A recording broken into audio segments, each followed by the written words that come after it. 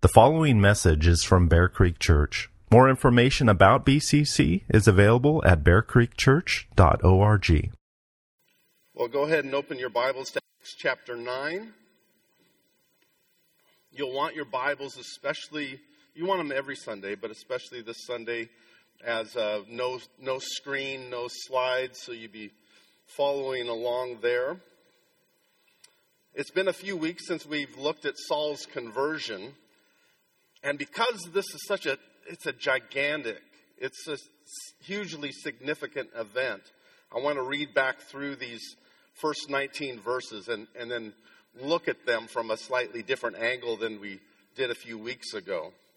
But before we do so, please join me in prayer.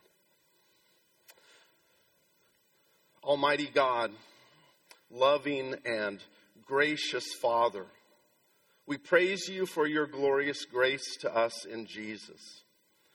Thank you for your Spirit who sovereignly chose to confront us with our sin and open our eyes to your kingdom and glory in the one and only Savior, Jesus Christ.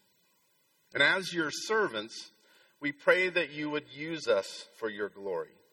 Help us to continually see you and rightly respond with hearts like that of Jesus, bearing the fruit of the Spirit. Thank you for your powerful work in the life of Saul. Help us to see a similar work done in us as we look at your word this morning. We give thanks in Jesus' name. Amen. Well, what I want you to see this morning is the unavoidable truth that when we rightly see God, it always makes us humble. Always makes us humble.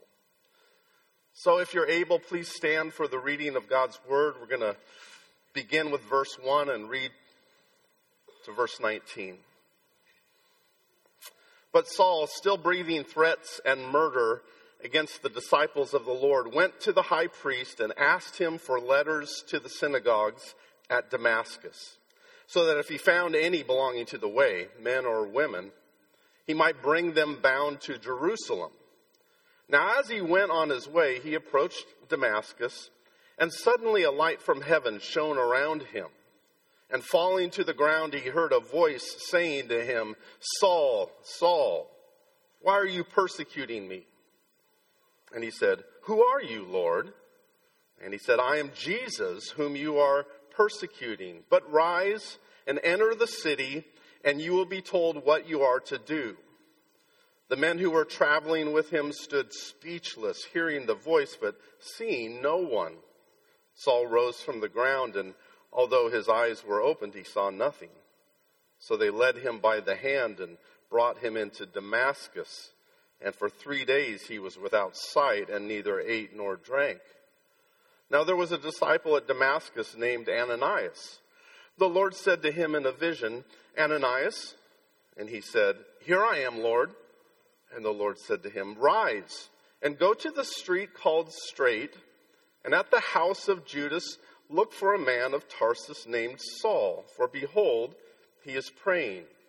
And he has seen in a vision, a man named Ananias come in and lay his hands on him so that he might regain his sight." But Ananias answered, "Lord, I have heard from many about this man, how much evil he has done to your saints at Jerusalem. And here he has authority from the chief priests to bind all who call on your name." But the Lord said to him, "Go. For he is a chosen instrument of mine to carry my name before the Gentiles and kings and the children of Israel. For I will show him how much he must suffer for the sake of my name." So Ananias departed and entered the house, and laying his hands on him, he said, "Brother Saul, the Lord Jesus, who appeared to you on the road by which you came, has sent me so that you may regain your sight and be filled with the Holy Spirit." And immediately something like scales fell from his eyes, and he regained his sight. Then he rose and was baptized, and taking food, he was strengthened. This is God's word. You may be seated. Okay, we're going to work our way back through this text. And the first two verses, they remind us of Saul's zeal and authority and the great threat that he was to believers. Again, Saul he's a brilliant young man raised in Tarsus, highly educated, immersed in Greek culture. He's a Roman citizen, evidently because of some service his father or grandfather gave to the city. And so he already has the Gentile name of Paul, but at this time he goes by his Jewish name, named after King Saul. And on his way to becoming a Pharisee of Pharisees, taught by the leading Pharisee of the time. And to do so, to be a Pharisee of Pharisees, he spent a lot of time in Jerusalem and at the temple. And so we can speculate a lot of things. All that time in Jerusalem, likely there during Jesus' earthly ministry. You know, some even wonder, is he the rich young ruler? Is he some of these characters that we read about that challenged Jesus and asked questions of him? Could it be him, or was he there? And then in Acts 5, he may have even been present at this time when the religious leaders, if you remember, they want to kill the apostles. They're so enraged they want to kill them. And then in chapters 7 and 8, we definitely know it's Saul who oversaw and approved of Stephen's murder. This was the beginning of what he thought was a defense of Judaism as he persecuted the church. So now at the beginning of chapter 9, Luke describes Saul as someone to be feared, like a powerful wild animal breathing threats, snorting like a wild beast that's ready to charge and kill. He has murder on his mind, and he goes to the high priest to get their approval, to gain authority, to take this 140-mile journey to Damascus in order to search all the synagogues there and drag back any Christians that he finds to be executed. And the reference, men and women, shows his lack of mercy. Not just men, not just apostles, but anyone who follows the way needs to be eliminated. So Saul's this terrible villain. And this isn't the beginning of his killing. He's already has this reputation, dragging men and women out of their homes, out of the synagogues, and now the threat travels up to Damascus. Look at verses 3 through 6. Now, as he went on his way, he approached Damascus, and suddenly a light from heaven shone around him. And falling to the ground, he heard a voice saying to him, "Saul, Saul, why are you persecuting me?" And he said, "Who are you, Lord?" And he said, "I am Jesus, whom you are persecuting." So he's on the verge. He's on the verge of entering Damascus. And let's keep in mind that Saul thinks he's doing God's work. Keep that in mind. He thinks he's doing God's work. In our minds, he's the villain. In his mind, he wants to serve God. He wants to protect the people of God from what he views as a cult that's going to lead people astray. And here we are in our sensitive 21st century culture. It's so hard for us to comprehend murderous actions among people who claim to follow God. But look at all of church history. It's filled with this mindset, a very serious approach. You can appreciate it on one level. So serious about heresy, so serious about heretics. They're going to lead people to hell. So caring about people's eternal damnation, their souls, caring so much that you're going to go to this extreme. You're going to eliminate what might lead thousands of people to hell. And so what we see in the text is this, he's on his way, he thinks he's working for God, and what we see is the sudden intervention on God's part. In the midst of his journey, as he approaches Damascus, suddenly a light shines from heaven so bright that he's blinded and he falls to the ground. And not only a light, but from the sky he also hears a voice that calls him by name, repeating his name, which is serious business. Now, if you hear a voice from the sky repeating your name, chances are it's God.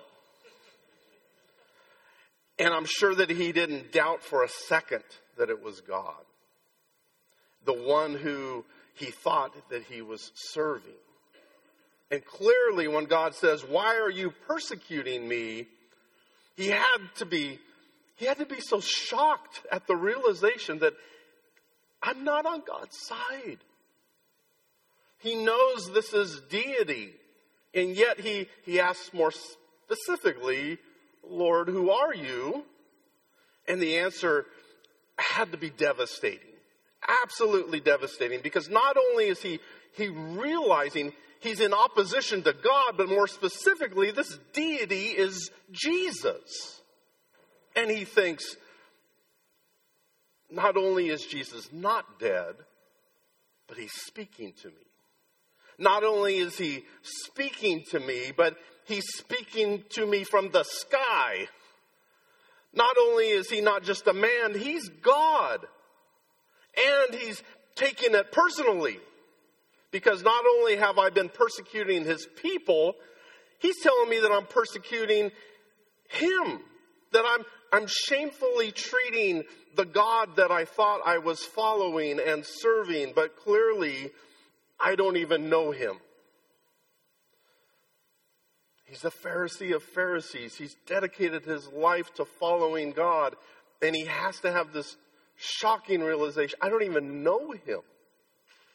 Saul was driving down the road without any warning. He's T-boned, utterly caught off guard, completely shocked, stopped in his tracks, both physically and mentally. It's hard to comprehend such a jarring experience as this.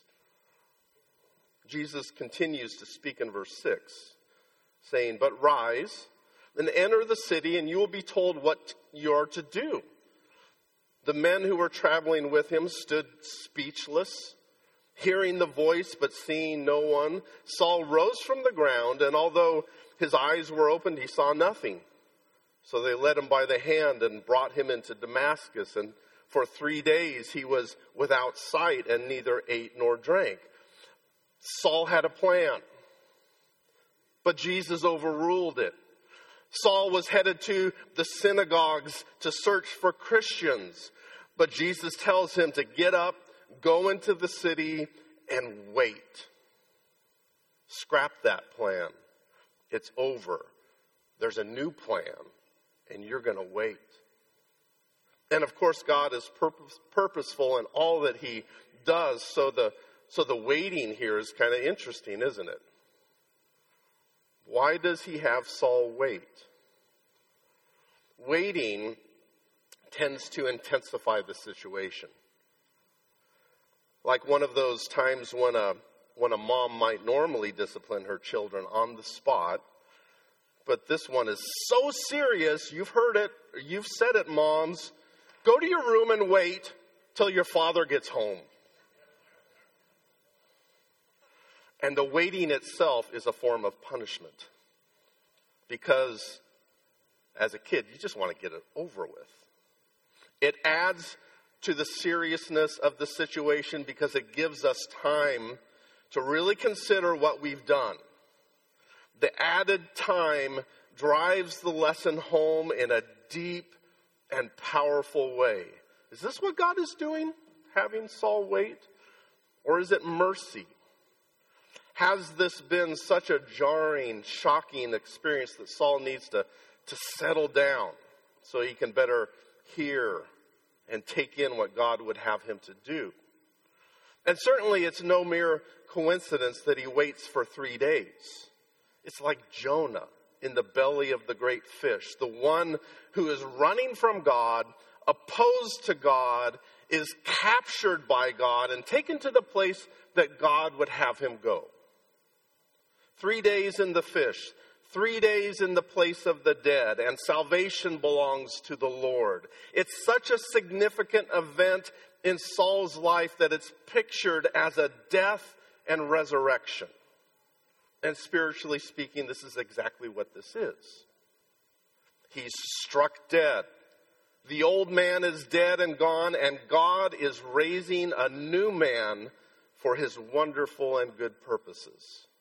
And not only is this a spiritual reality, but it's a physical reality too. This can't be dismissed and explained away by someone saying, one of his companions traveling on the road, I did see Saul pick some of those mushrooms up along the way.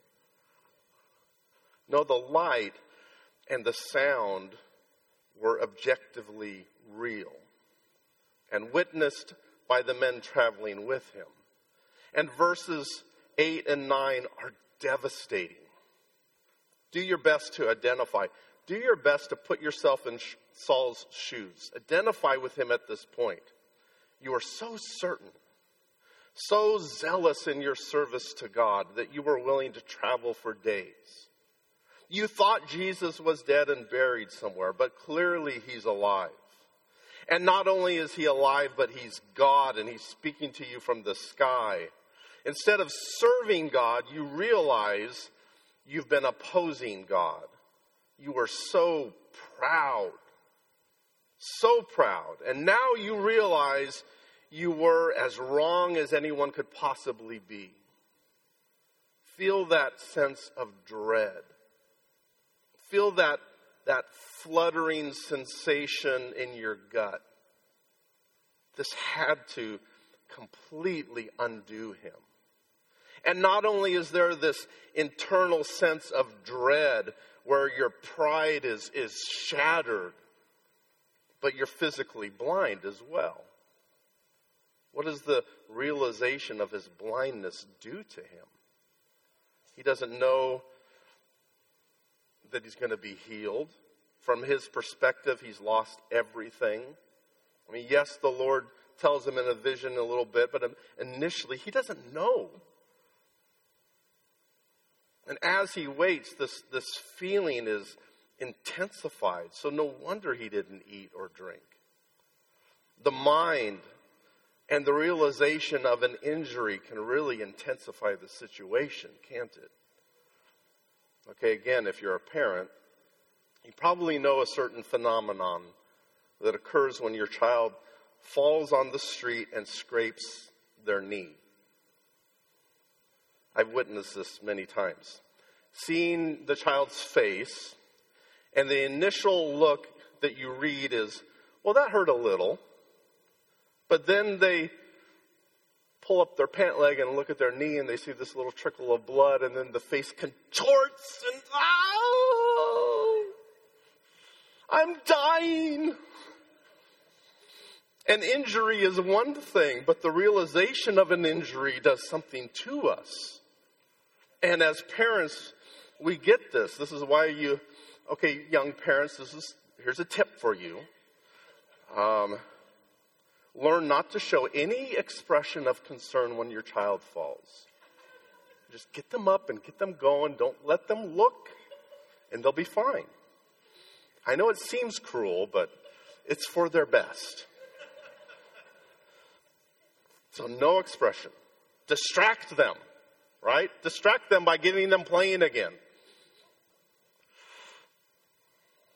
So, there's no distraction for Saul. What kind of fear was going on inside of him as he realized he wasn't just stunned, but he couldn't see. That sensation, that sight was not returning. Verses 8 and 9 are devastating because he gets up, his eyes are open, but his sight isn't returning. This powerful, zealous, intelligent, confident man is undone. He's humbled at every level. Not only is he realizing how wrong he was, but now he needs to be led like a helpless child. held by the hand and guided into a place where he's going to wait, not knowing if this is some new normal for him. Instead of leading, he's being led. He doesn't know that he'll be healed initially. He doesn't know if God will be merciful. He certainly doesn't know the glorious mission to come. He's completely in the dark. And for 3 days, he doesn't eat or drink. So is he fasting? Is he begging God for mercy? Is he so devastated that he just can't eat? If this were you, how would you describe the feelings? Dread, fear, anxiety about the future. You know those feelings about certain things. This is how Saul must have been feeling, completely humbled.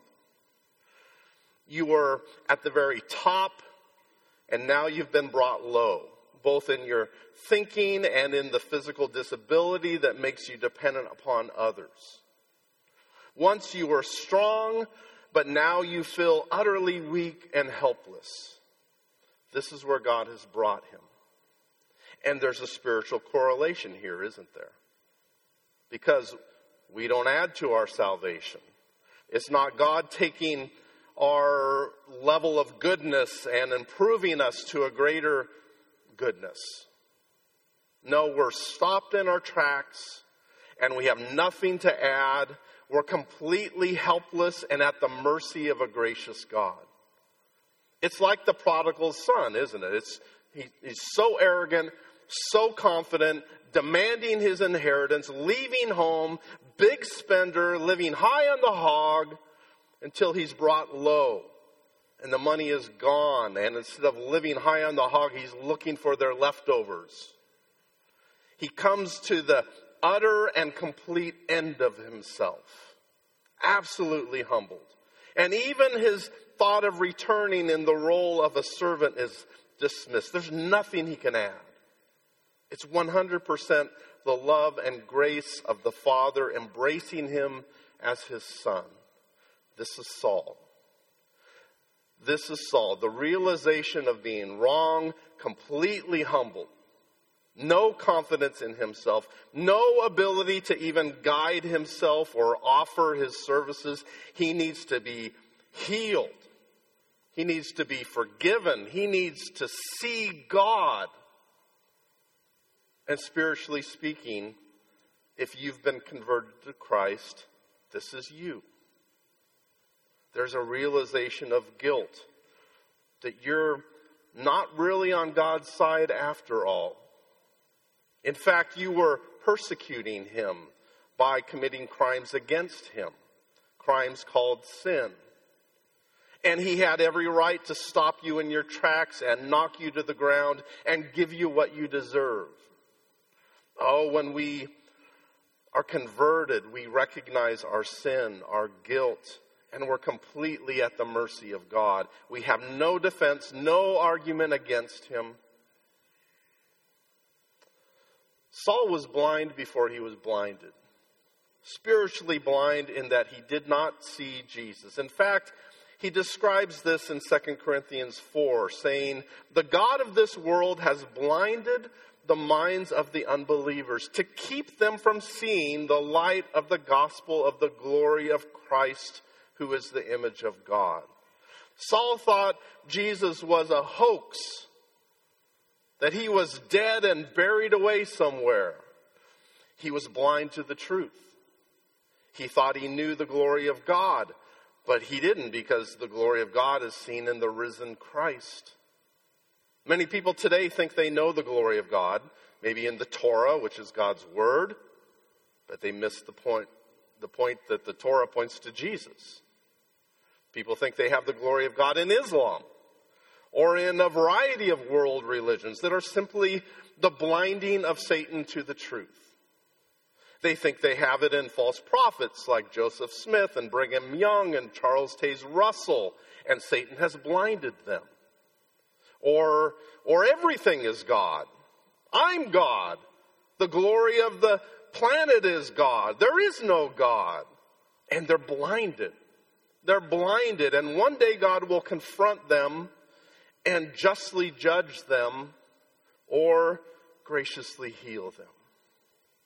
Saul's conversion is an illustration of the spiritual realities in every conversion.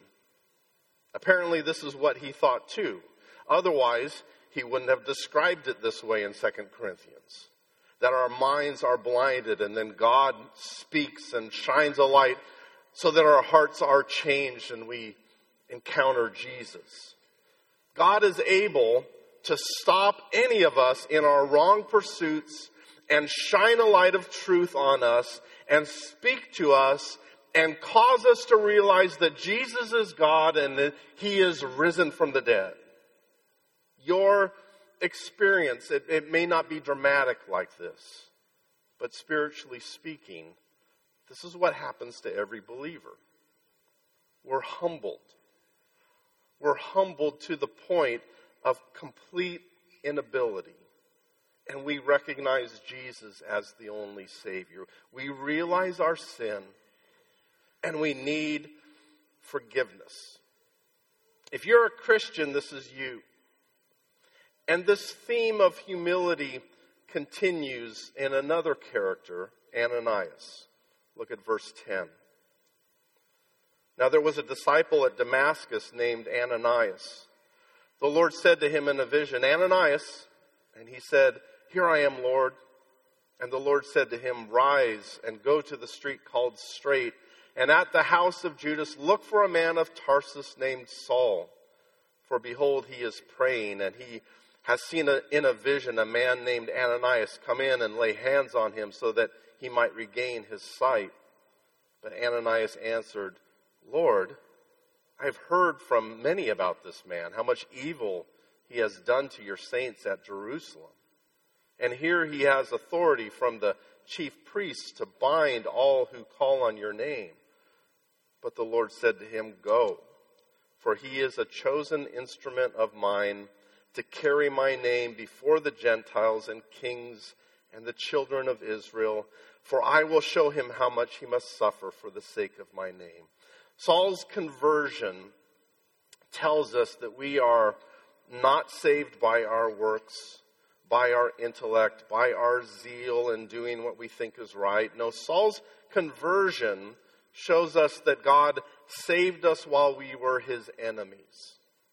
His conversion shows us that if we thought we were looking for God, we really weren't. We were actually opposed to him. His conversion shows us that Satan blinds the minds of unbelievers. And we don't find God, but God comes to us and confronts us with himself. He speaks as he spoke at creation, saying, Let there be light. And what he commands comes into being. He's the one who gives us faith, giving us eyes to see his glory in Jesus. God has authority over all his enemies. He humbles them. And he has mercy on whom he has mercy. And with Ananias, we also see God's authority. He is forever our master. And once again, we see that our only right response to God is a humble one. Here's the main principle from our text that I want you to see. Seeing God will always make us humble. Seeing God will always make us humble. If you're arrogant and prideful and feel superior to people, then the question that should come to mind is, do I really see God? Think of Ananias. His experience, it's an unusual one, isn't it? Direct communication through a vision. It's not the norm for us today. Yes, God guides us, but his more direct communication to us is now through his word, which is complete and perfect. So don't expect God to speak to you in this way, but know that God speaks to you. He commands you. And our response needs to be humble, like that of Ananias. It's a humble response. God calls him by name, and Ananias replies. His reply should remind us of a lot of replies in Scripture. His reply is what? Here I am, Lord. It's the same humble, ready to obey reply that we hear from Abraham, Jacob, Moses, Samuel, Isaiah. Here I am, your Lord, you're the master, I'm your obedient servant. What does humility look like? It recognizes that we are servants to a master. God's word is final, so if he commands us to go, then we go. But notice that God also hears Ananias' concern. It's a good concern, isn't it? Ananias felt free to bring his anxieties to the Lord, and so should we. 1 Peter tells us, humble yourselves, therefore, under the mighty hand of God, so that at the proper time he may exalt you, casting all your anxieties on him because he cares for you. What a gracious God. He knows perfectly what we should do, when we should do, how we should do, and yet he still listens to us. He stoops and is gracious and hears our concerns, tells us to cast them on him. Our right position before God is to be humble, but God, he knows our frame. He knows our weakness. He invites us to cast all our concerns, all our anxieties on him because truly he cares for us. So even though God is high and holy, transcendent, and we are mere creatures, he condescends. He stoops to listen to us because God is relational. Relational to the point of God the Son taking the form of a servant, being born in the likeness of men, humbling himself, and becoming obedient to the point of death, even death on a cross. How incredible that our God would go to such extremes to love us. Such extremes. And this thought ought to humble us. Ananias, he had good reasons to be anxious. Saul was an evil killer, and he had permission and authority to go and do so. And God not only commands Ananias to go, but he assures him that he's Saul's authority now. Now Saul is an instrument in God's hand. And God is going to take the one who created such great suffering and anxiety and teach him his good purposes in his own suffering. So bring your anxieties to God. He cares for you. He knows your situation. He has a plan and he is sovereign over every detail. He's in control, and so we can go. We can go in his name. This is the answer to Ananias. And it's the answer given to us as well. He is so much bigger than our problems. He knows all things and he cares for you. Verse 17. So Ananias departed and entered the house. And laying his hands on him, he said, Brother Saul, the Lord Jesus, who appeared to you on the road by which you came, has sent me, so that you may regain your sight and be filled with the Holy Spirit.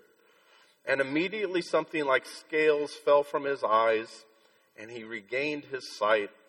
Then he rose and was baptized, and taking food, he was strengthened. Seeing God always makes us humble. And sometimes we're tempted to think in situations like this, but God, are you just going to forgive him? Look at all the evil that he's done. You're just going to forgive him? It wasn't Ananias' place to say such things. Why? Because, well, that's God's business, isn't it? But not only does he go to Saul, he ministers to him. He ministers to him. He shows compassion to the person who not only killed Christians, but probably people that Ananias knew, brothers and sisters. Don't miss how remarkable it is that Ananias goes and lays hands on this killer and says, brother. Brother. What does humility look like? Yes, it looks like obedience to God's command, knowing that He is the master and we are His servants. But it also looks like Jesus. Jesus Himself. It looks like grace and forgiveness. Does Ananias have to be kind and compassionate? God just told him to go and lay hands on him and restore his sight.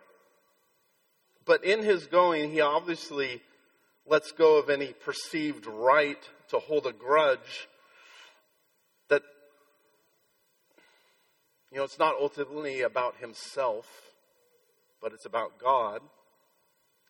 It's so much like Jesus, isn't it? What He does here. Father, forgive them, for they know not what they do. Satan has blinded their minds. Forgive them. Instead of making it about himself and his own experiences or suffering, Ananias humbly recognizes that Jesus is the one who was ultimately being persecuted by this man. And if he wants to forgive him and change him and use him for his glory, then what possible complaint could Ananias have? How about you? Are you making that offense about you? Or do you see that the ultimate offense is against God? Do you believe that God sees? That He sees the situation? That He's just? That He'll deal with that person as He sees fit? And what about your offense? Are you somehow more deserving of God's forgiveness? Am I? Do we think of ourselves as not as bad as that person or easier to love? Yes. As soon as we touch on forgiveness, I know all the things going through your mind and the complications with forgiveness. And yes, what about this? And forgiveness is complicated, isn't it? A person should repent. They should ask for forgiveness. Trust is broken and in some cases shouldn't be restored. People can take advantage of you and use your faith to manipulate you. So yes, I get it. It's not simple. But again, the question is, do you see God? Do you see His love for you and that you don't deserve it? Do you see your sin as deserving of hell? As an infinitely greater offense than anyone could have ever done to you? Do you see that God is sovereign over all? That He sees not only that person's actions, but the intent of their heart? Do you see that He is an absolutely perfect judge? That nothing will be swept under the carpet and He'll do what is right? Do you see that He is a loving Father who knows how to discipline His own? Do you see God?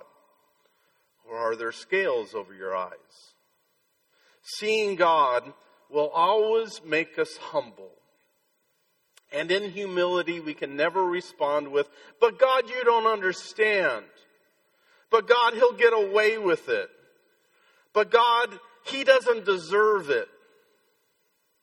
No, in humility, we trust that God sees, He understands, He will deal with it.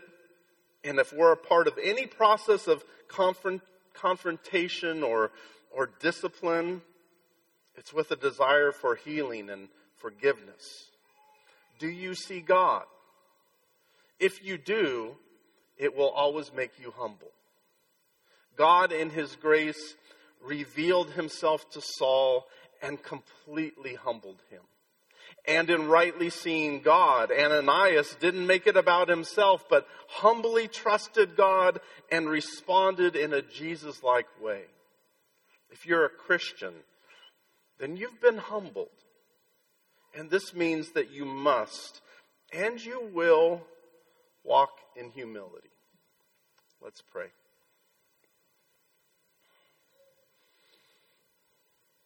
Almighty God, deep within our hearts, we know that you alone give us the satisfaction for which we thirst. That we are created to know and be in relationship with you. And that seeing Jesus as our Master and Savior is only because you've graciously confronted us.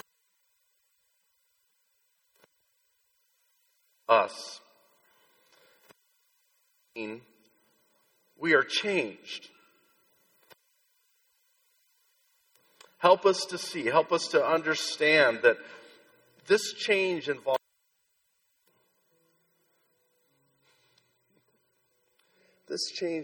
a humbling. To be humbled before you, submitting to your will and your calling in our lives. And that this calling will always involve a humility toward one another. Give us the mind of Christ, we pray. Give us the mind of Christ, and may you be glorified in your church as we forgive and serve with your glory as our goal and our desire. Thank you for this transforming grace, we pray. In Jesus' name, amen.